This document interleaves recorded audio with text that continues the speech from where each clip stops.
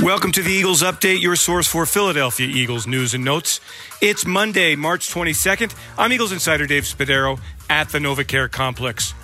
Who doesn't love a big defensive interception? Testaverde takes the deep snap. Here comes the rush. He fires, and it is intercepted.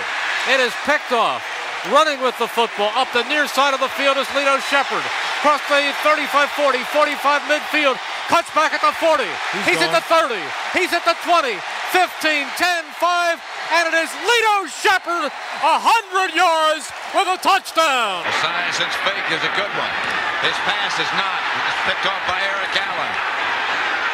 Allen still spinning, still finding room, and Allen comes out of the pack. Eric Allen still on his feet. Eric Allen at the 40. Allen is going to go all the way. Eric Allen steps into the end zone, and the Eagles are ahead from 94 yards away. That was an unbelievable play. The Eagles have had many in their history, even had a few big ones in 2020. Mullins throws, and it's picked off. And all the way to the end zone. Touchdown, Alex Singleton. But at the end of the day, Philadelphia registered just 8 interceptions in that 2020 season, ranking 29th in the league. So a priority for Jonathan Gannon's defense is to take the football away. And with that in mind, the Eagles over the weekend made their first significant dip into free agency, agreeing to terms on a contract with Anthony Harris, a 1-year deal.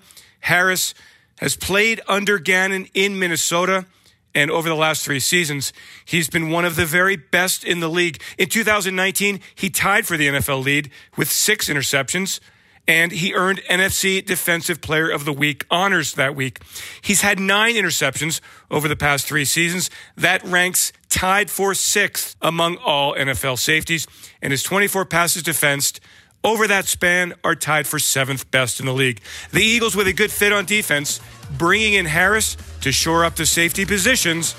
A big move for the Eagles defense as they look to take the football away more in 2021. I'm Eagles insider Dave Spadaro. Thanks for joining me on this Eagles Update. Have yourselves a great Eagles day, and as always, fly, Eagles, fly.